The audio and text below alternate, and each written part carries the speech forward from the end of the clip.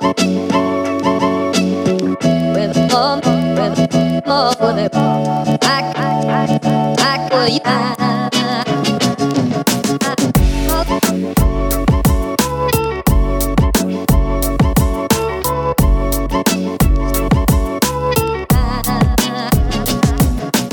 friend, welcome to Away from the Bench, where we explore how on earth researchers are attempting to remain productive in unproductive circumstances, maintain their positivity, and look after themselves and their families during uncertain times. Today I've got a conversation I had with the engaging Elaine Emerson, a group leader at the Centre for Regenerative Medicine in Scotland, recorded on the 30th of April. We talk about how her daily tasks haven't changed as much as you might think, the responsibility of caring for her team, and ponder, would Stephen Fry have been a better Harry Potter? I hope you enjoy it.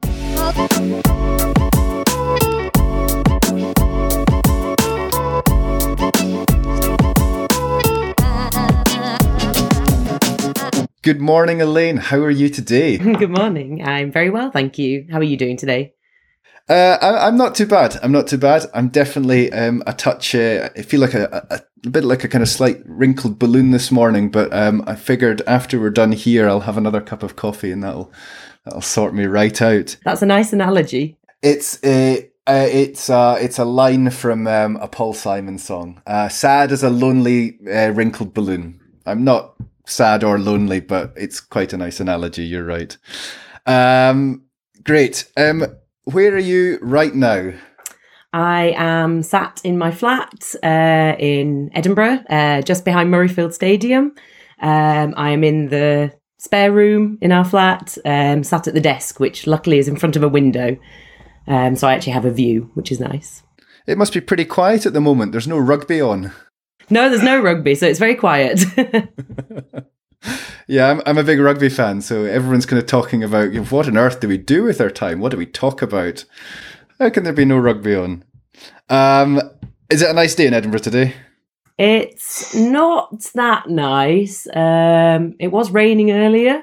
I'm just trying to see whether it's still raining. It's a little bit grey and a little bit overcast, which is, I guess, a bit sad after all the nice weather we've had, but I think the garden probably needs it, so there's no bad. My goodness. Yeah, my garden. Yeah, definitely needs it. Yeah, we're a little bit west of you, so I can give you a 5 minutes heads up of what's coming. It's pretty early in the morning. I mean, in the grand scheme of things. How's your day going so far? So far, so good. I did get wet this morning. I've been out for a walk, so I'm already on my second change of clothes today. But beyond that, it's okay so far. Do you usually try and get out for a kind of walk at the moment in the morning? Yeah, so that's one of the things that I've kind of changed about my routine is that ordinarily I would have this commute to work in this period where after leaving the house before starting work, and that's something that I was finding during this social distancing period that was quite difficult for me. So I've switched to going for a walk after breakfast, kind of clearing my head, getting some fresh air, having that a bit of kind of alone time. And that's really, really helped. Yeah, I think it's a pretty good way to kind of get yourself from home head mode into work head mode if you need that kind of transition in your day. Yeah. Would you like to tell anybody that ends up listening to this about who you are, what you do, what you like to do science about? Certainly. So I'm a Chancellor's Fellow at the University of Edinburgh in a research centre called the Centre for Regenerative Medicine. I am essentially a group leader. So a Chancellor's Fellow is an independent position that allows you to start your own group. And then subsequently, I've got further funding from RC UK to kind of expand the group.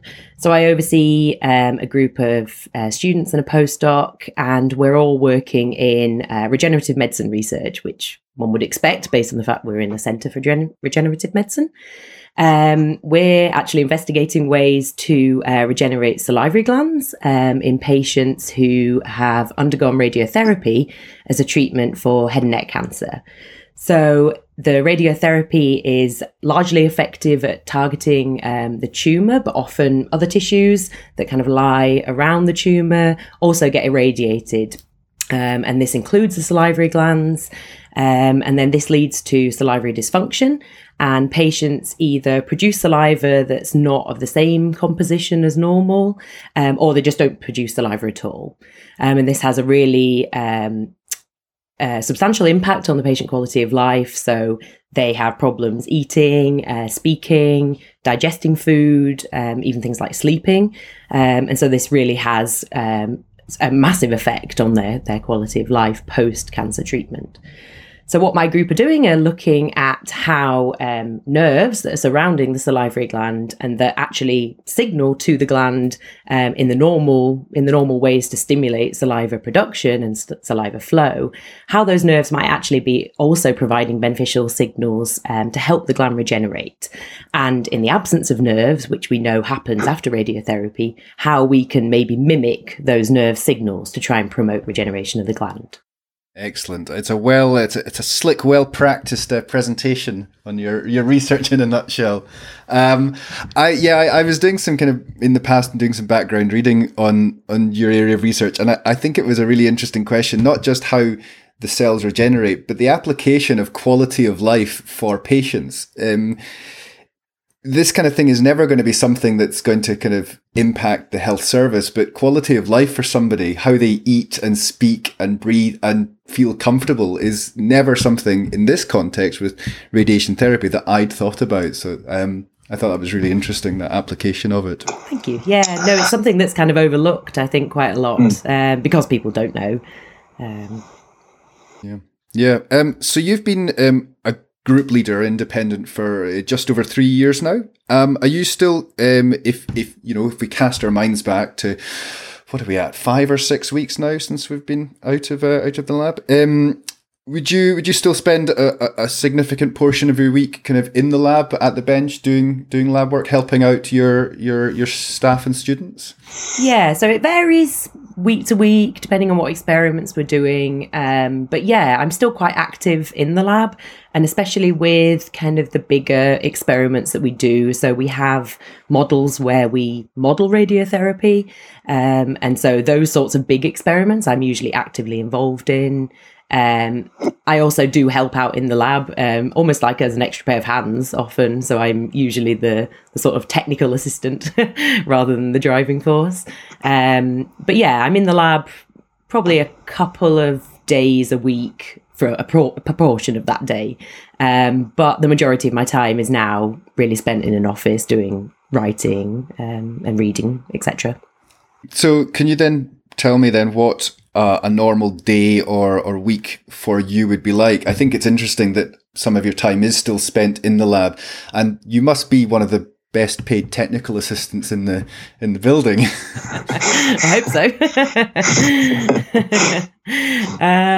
So in a kind of normal week, I very much work a sort of 9 to 5, Monday to Friday sort of schedule. Like I say, I might be at the lab bench for a few hours of that week, either providing an extra pair of hands, teaching a technique, even just doing kind of tasks like things like genotyping, keeping on top of our mouse colonies, for example. But more often I'd be in the office, working on things like manuscripts or grant applications. And it's generally the postdocs and PhD students in my lab that are the ones that are at the bench kind of almost every day, and they're the ones generating the data. Also, during the week, I'd normally meet with all of those members of the group. We'd either have a one-to-one meeting every other week where I get to chat to them and talk about what their plans are for the week, what they've been doing, any difficulties they've encountered, any problems that they're having, and kind of hashing out ideas. And then on the alternate week, we generally meet as a group and have a group lab meeting. So everybody presents what they're doing, again, any problems that they're having, so we can share and find out if there's a kind of common problem in the lab.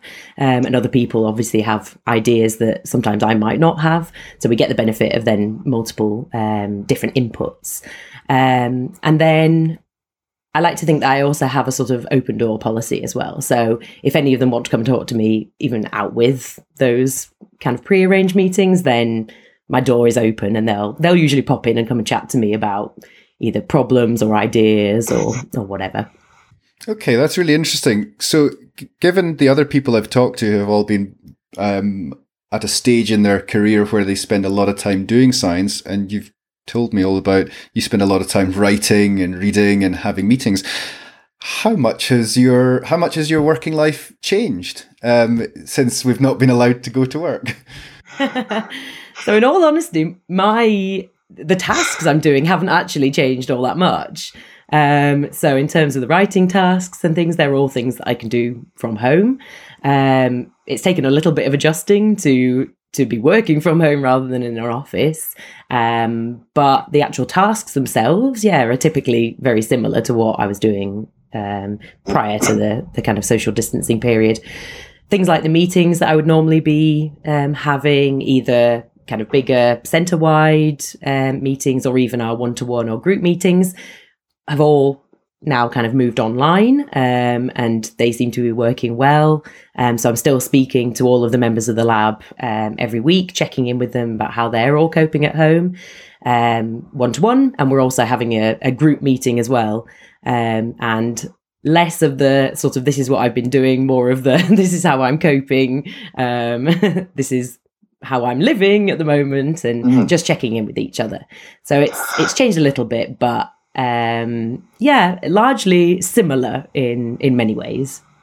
So other than your kind of daily morning walk, have you found anything that you've needed to change or you've proactively changed about how you're working at the moment? What kind of distractions have you got around the house that you obviously don't have when you're in your office? Yeah. So my partner, who's a teacher, is also working from home. And he's also homeschooling his 6-year-old. So the house is busy. It's not kind of a quiet environment. That said, things are working quite well. And like I say, I'm in our spare room, and that gives me kind of the quiet area that I need mostly to be able to get on with work and to have meetings, etc. There's been a couple of instances where I've had interruptions and I've had a 6-year-old come and join me for a meeting. But largely it's been fine. And actually one of the really nice things about this is that I've been joining the boys for lunch. So when they have their kind of break in the school day, in inverted commas, I've been joining them for lunch, which actually is really nice because it's giving me, again, a bit more structure. And it's kind of avoiding perhaps me just continuing to work because there's nothing sort of stopping me. There's no seminar to go to. There's no meeting to go to. There's no need to go into the lab. So actually, I think that's been quite a nice thing. And it gets me to switch off from work for a bit and chat to them about what they've been doing in the morning. So yeah, not all bad. But we've still got Zoom meetings and seminars to go to. Do you find those easy to attend? Do you find the interaction the same, or what's your experience of them? Because they're something that webinars and seminars held by video, as scientists, we've talked about, wouldn't this facilitate so many more people to attend them? But it seems to have taken the impetus of a global pandemic to actually trigger them to happen. And we've actually managed to pull them out of the bag amazingly well in the space of only a few weeks. So how do you find those interactions of attending those kind of meetings? Do you find the same kind of interaction with the speaker and the audience, or what do you think of them? So I think it depends a little bit on the meeting. So if it's something like my lab group, I feel like that's very organic. We have the same kind of chat as we would do normally. I suppose more sort of official meetings. I think the difficulty with it being online, especially if it's a large meeting, like for example, we had a PI meeting yesterday. So we're talking all of the PIs in the centre, which is 20 plus people. You obviously have these difficulties of kind of talking over each other or being heard and unmuting microphones. So it's not quite the same, but I must admit it worked quite well. In terms of kind of larger seminars, I've watched a couple online since we started this kind of lockdown period. And again, I think they work really well. I think being a speaker, it must be really difficult, though. I haven't obviously done that. I haven't been the speaker in that situation, but I feel like that must be quite a change, because normally you're feeding off other people's expressions, the fact that people either look enthusiastic or interested about your research, or completely lost. And I think that is something that we're really missing in the kind of online format. And although it's, I think, a great tool to be able to use at the moment, and also in the future, in terms of, not having so much travel, not having people kind of flying all around the globe to attend meetings, having something that's more sustainable and maybe more financially viable as well. But I think it does have its downsides as well. And I think that's one big thing for me. But then saying that, I haven't actually been in that position. It's just how I'm imagining, how I'm perceiving it would be. Mm-hmm, mm-hmm. I'm interested to get your thoughts on the role of a PI or a supervisor at the moment. One of their perhaps written or unwritten roles is that of kind of pastoral care and leadership to their student, their staff, their lab, their mentees, kind of beyond that. And I think the circumstances we're in now are quite interesting because there's a number of other pressures kind of on top of people that perhaps affect their mental health. They have stress, anxiety, and to kind of compound that issue, they're isolated from their friends and their family.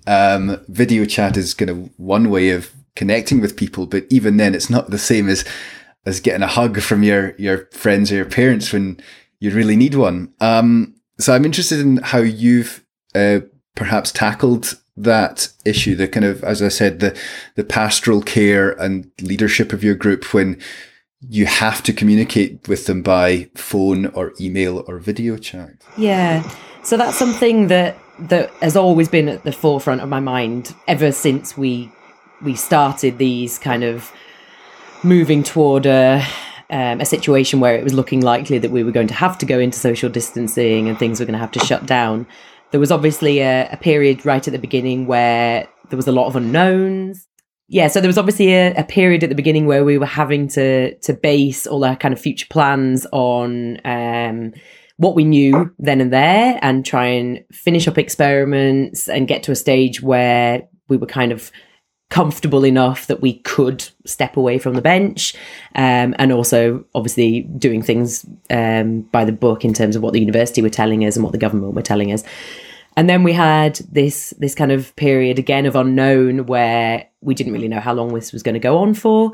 And at that stage, I think my main priority was just knowing that the members of my group were actually okay. So we had some chats about things that they could be doing at home, but I tried to highlight to them very early on that the most important thing was just that they were okay, and that they were keeping in touch with me to let me know that they were okay. They were also communicating with friends and family that they weren't maybe feeling like they'd been abandoned.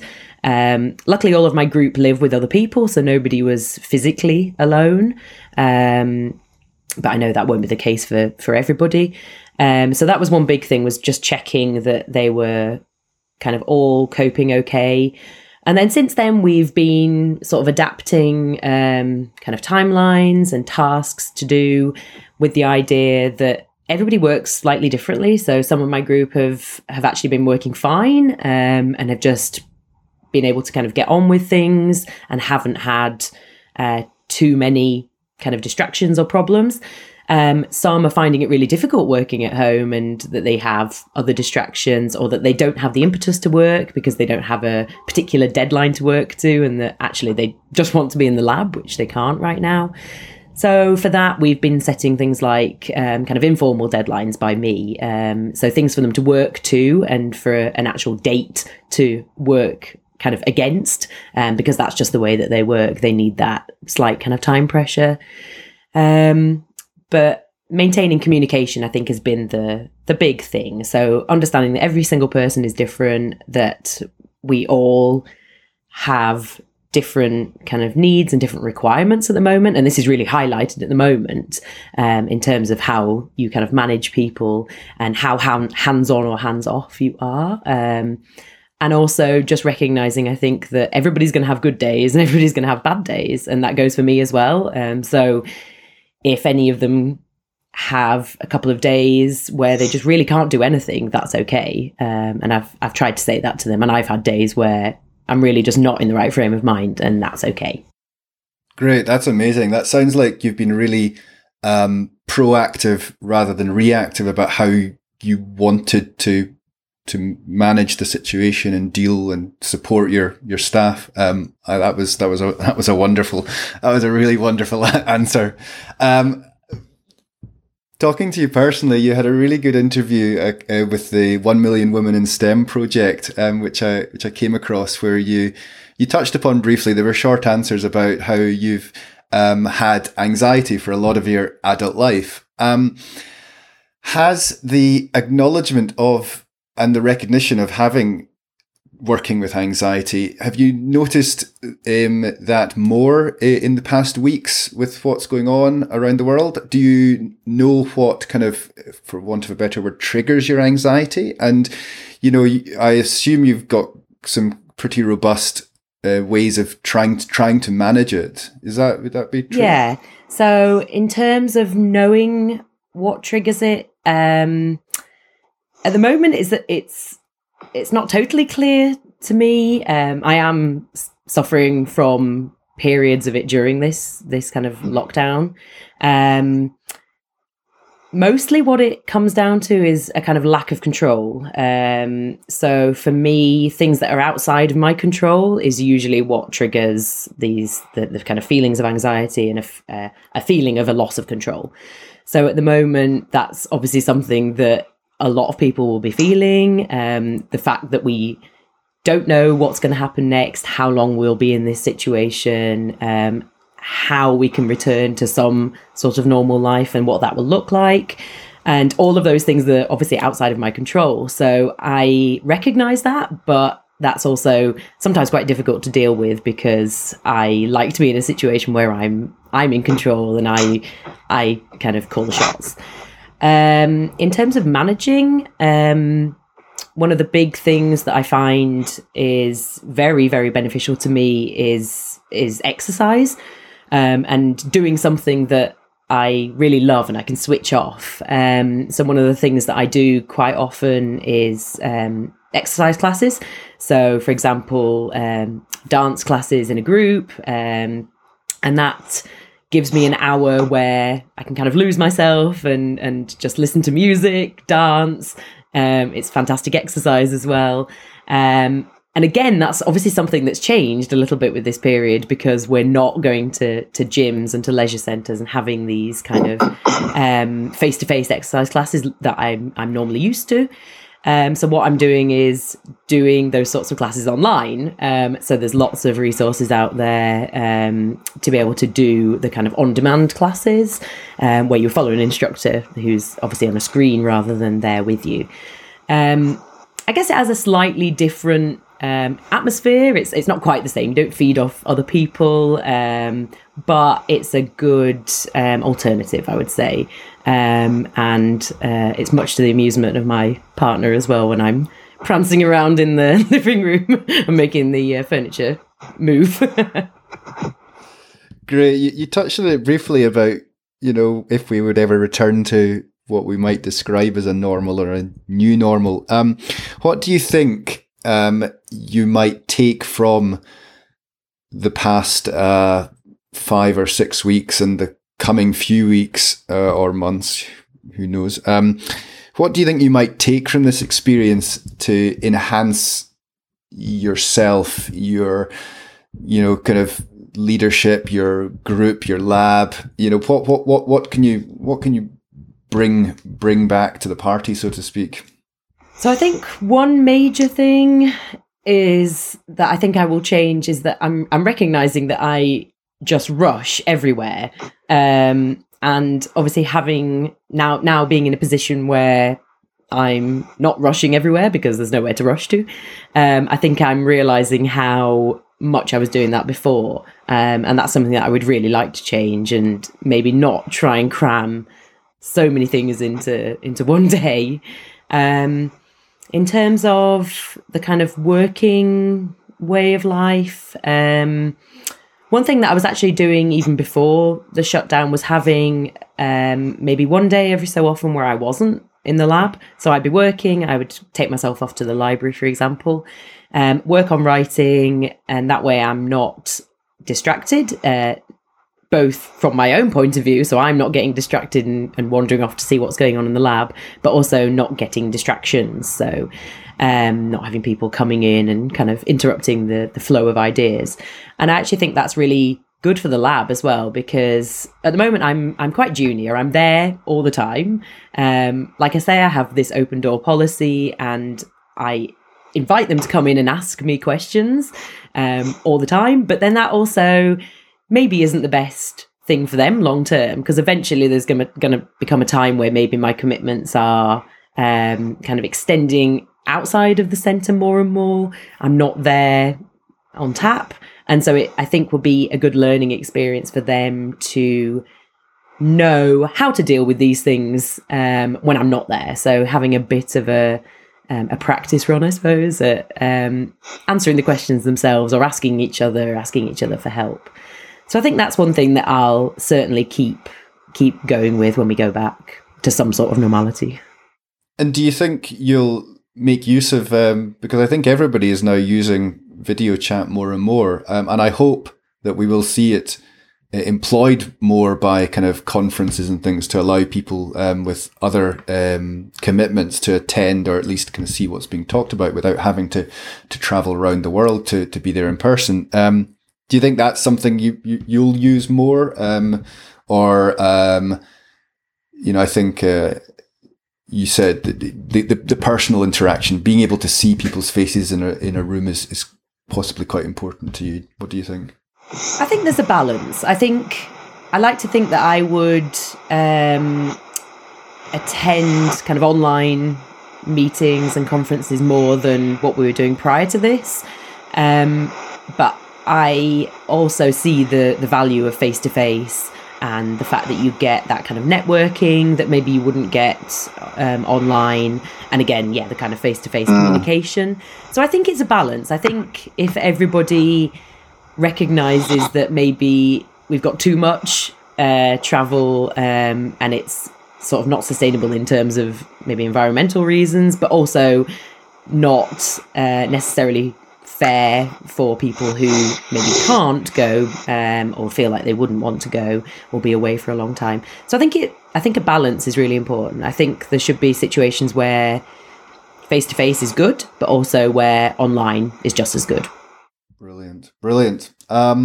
Great. Thanks for chatting about these things that I sit there thinking all day about, Elaine. I really appreciate it. Let's wrap this up with some fun questions to lighten the mood and leave people just a little bit jealous about what on earth you're having for lunch or dinner tonight. Whichever is the more jealousy inducing. Well, dinner, I think we're having cauliflower and chickpea curry. I said jealousy inducing. Some people might be jealous of that. What about lunch then? Soup. Lentil soup? Leek and potato. Oh, okay. Yeah, I had some of that the other day. Yeah, I thought that would be my preference over the cauliflower and chickpea, but that's just me. Fair enough. Other than all the exercise videos that you're currently enjoying and entertaining your partner with, have you got anything else on the go? Any Netflix, or do you like to relax with books or audio books or podcasts? Or what about when you're out on your walk? Do you just enjoy the birds singing in the morning? Because they are glorious at the moment. They are, yeah. So the bird song's been lovely. I do actually walk with the Harry Potter audiobooks read by Stephen Fry. So that's what I've been enjoying while I've been out on the walk. In terms of Netflix, we're actually watching Ozark on Netflix. Okay, yeah. So that's good, entertaining. Have you never listened to or read Harry Potter before? Or is it a secret kind of crush that you just listen to constantly? No, I've read all the books before, but I've never listened to them being read by Stephen Fry. So, it's quite nice because it's something that I can just kind of have on in the background while I'm out walking. Does he do everybody in the voice of Stephen Fry, or does he do accents and things for everybody? He does some accents, yeah, and some sort of lower, gruffer voices depending on the characters. He's good. Yeah. Is he better? Is he better than Daniel Radcliffe? Ooh, good question. Do you have Daniel Radcliffe's voice as Harry Potter's voice when you read the book? Well, I certainly see the character. Yeah. Wonderful. Thank you so much for your time, Elaine. Where can anybody who wants to find out more about you and your science and your lab and the interesting kind of stuff beyond kind of science and sci communications and outreach and things like that, where can they learn about these things and you? So probably the best place is on Twitter. So on Twitter you can find me at Dr. Emerson. And then we also have a lab account that's run by both myself and my PhD student Ella, and that's at EmersonLab_CRM. Cool. I will link to these in the show notes so that people can find them somewhere. Brilliant. Elaine, thank you very much for your time today. I really appreciated it. There were some really interesting discussions and questions, and I thought your insight into how you're dealing with this beyond just yourself were really interesting. Thank you very much. Thank you.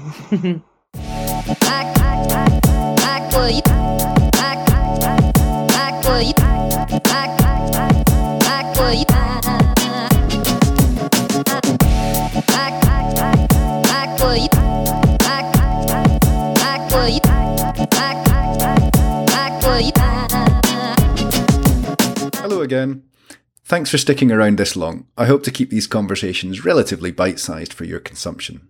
If you want to get in touch about anything we've talked about, or with any comments, you can find us on Twitter at AFTB_podcast. Enjoy the rest of your day and have an amazing week, folks.